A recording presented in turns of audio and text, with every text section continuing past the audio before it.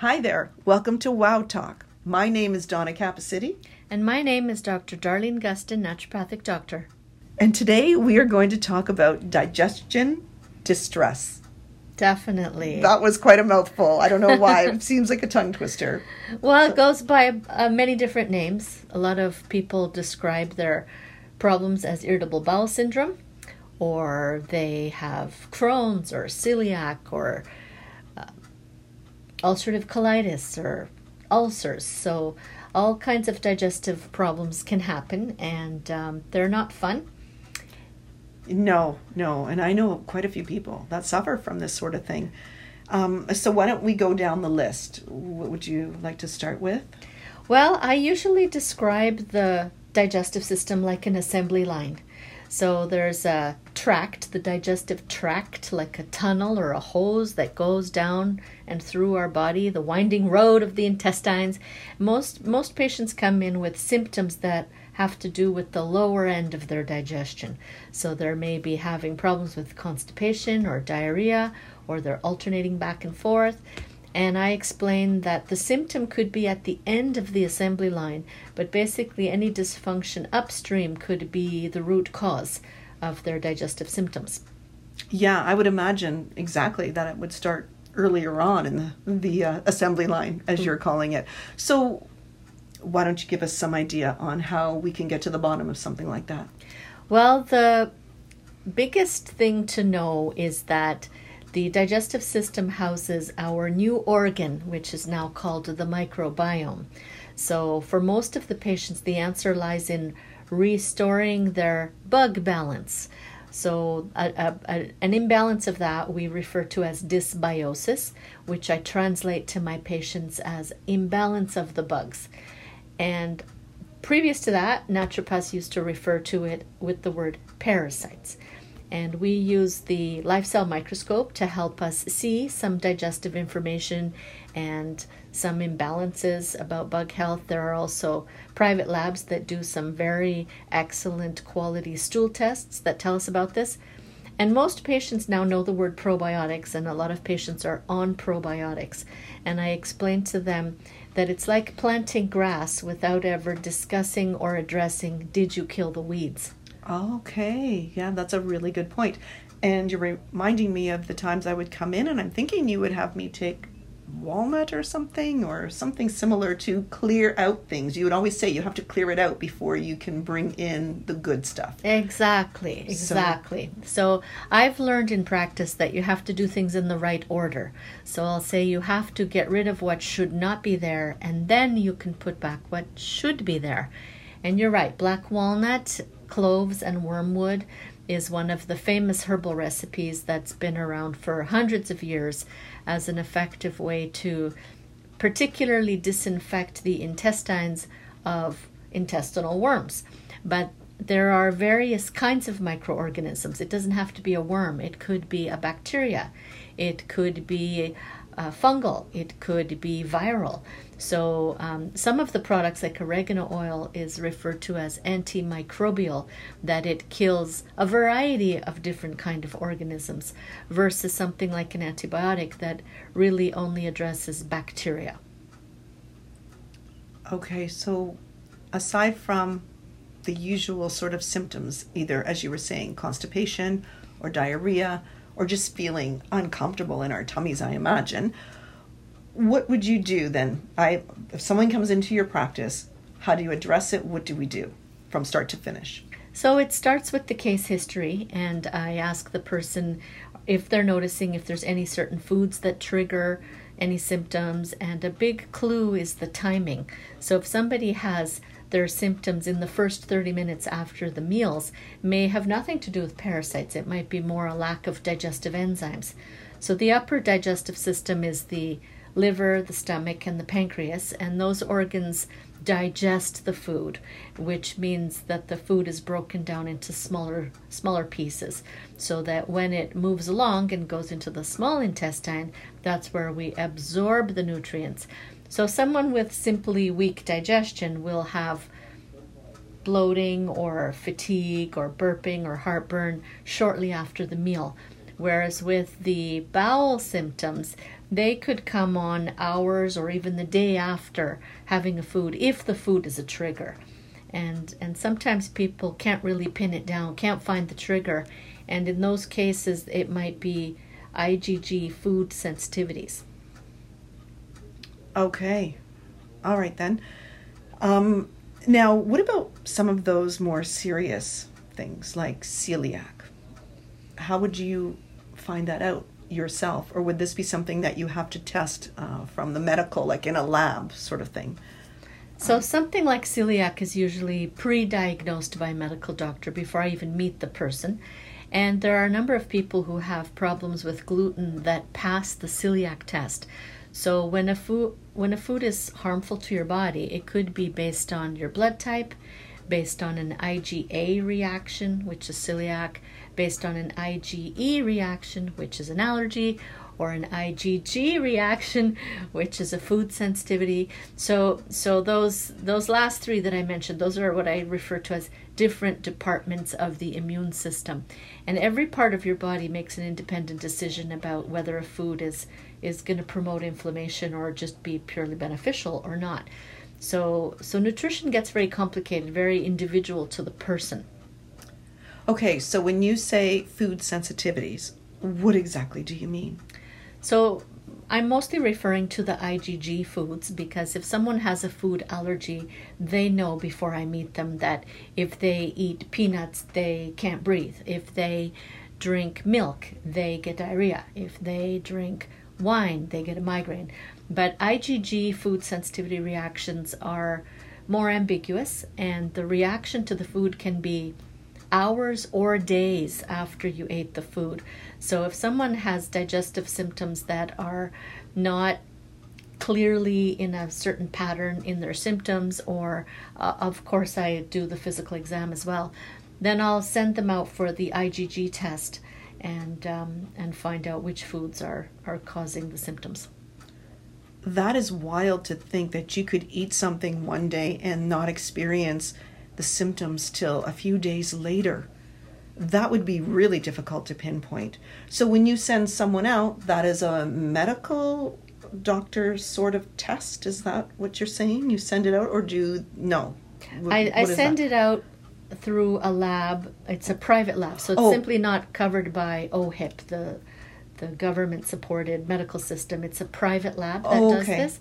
And I send them out to the lab, and the lab will draw the blood, and then that blood gets mailed to the specialty lab, and the results are available a few weeks later.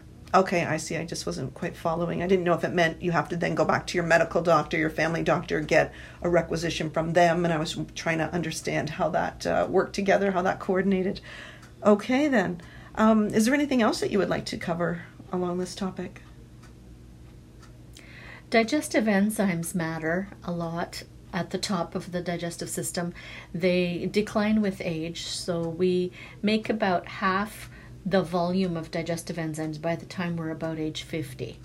And it's worse for us in the winter because all the food that we're eating has been picked green, preserved, frozen, imported, and that greatly affects the enzyme quality of our food. So digestive enzymes, if you have deficiency of enzymes, those are the ones that you'll have the symptoms in the first 30 minutes of the food. And on our microscope in the live cell microscopy, we'll often find indicators of weak digestion far earlier than the patient feels them. So there's this blind spot where I can see that about you, but you don't feel it yet. And then there's the patient who does feel it as general digestion symptoms shortly after eating. And then if it gets worse with time, it can even get to the point where you physically see food in the stool. So little pieces of red pepper or shreds of lettuce or little pieces of nuts. So it's many shades of gray on this topic of how weak is your digestion. Wow, that is so fascinating. What are enzymes exactly? What are they? Great question. I'm glad you asked that. I'm assuming people know. Enzymes are proteins generally, and their job is to break things into smaller pieces, break other chemicals into smaller pieces to digest, to make it into a piece that can be used to reassemble and make something else in the body. But enzymes can also facilitate a chemical reaction to kind of transform one hormone or food into something else or something different.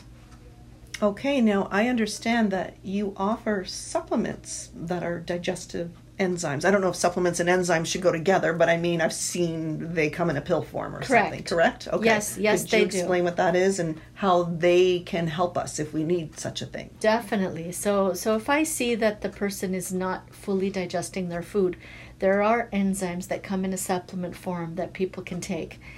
Also, prior to supplements being so widely available, people used to use what are called bitters.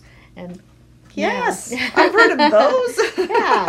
yeah. So the way bitters work is that they inspire your digestive organs to step it up a bit and release more digestive enzymes so that you can digest the food.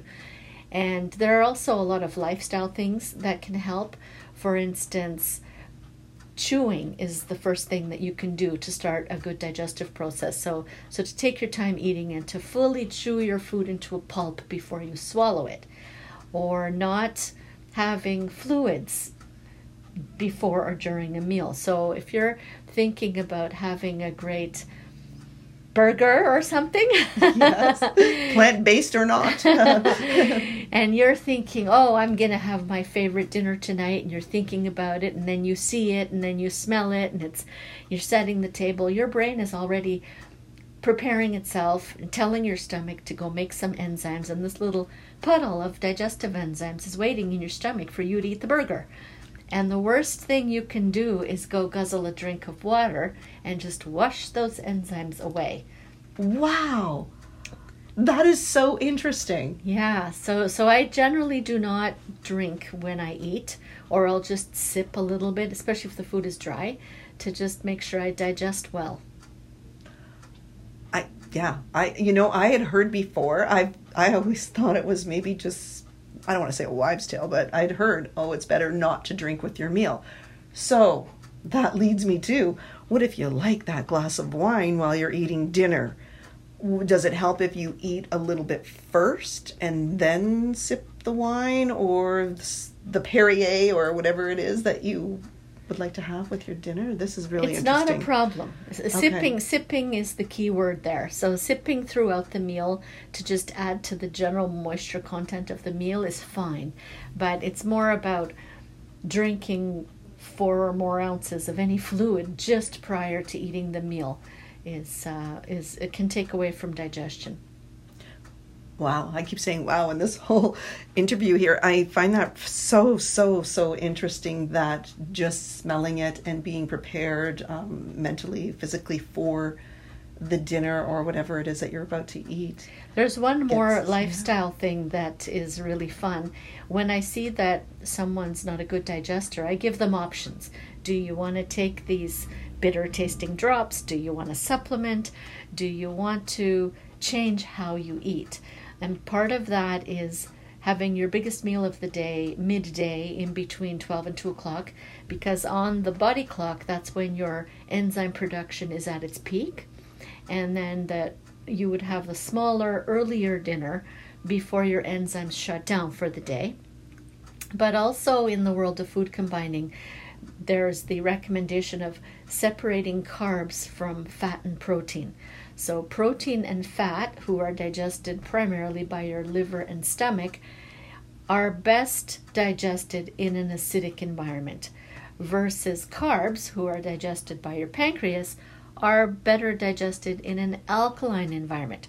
So as soon as you put your burger on the bun or your meat with your potatoes, you're mixing carbs and protein, and your body will have to choose a middle ground with the pH, and it could reduce the digestion of everybody in that meal.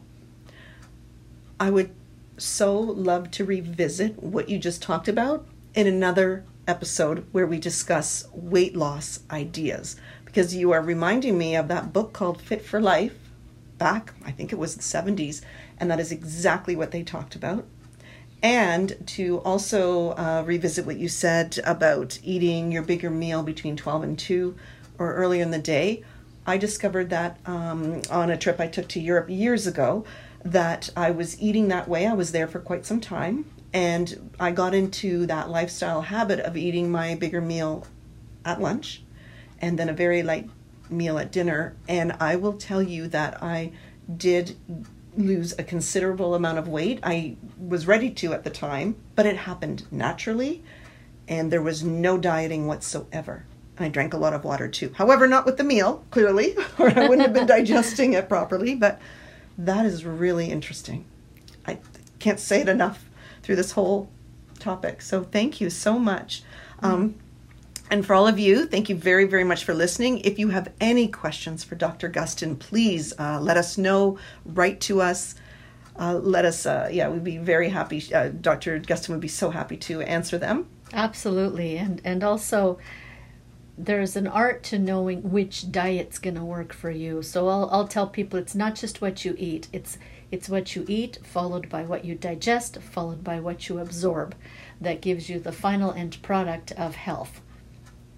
Okay, great words. Thank you very much, and thank you to all of you, and bye for now. Bye.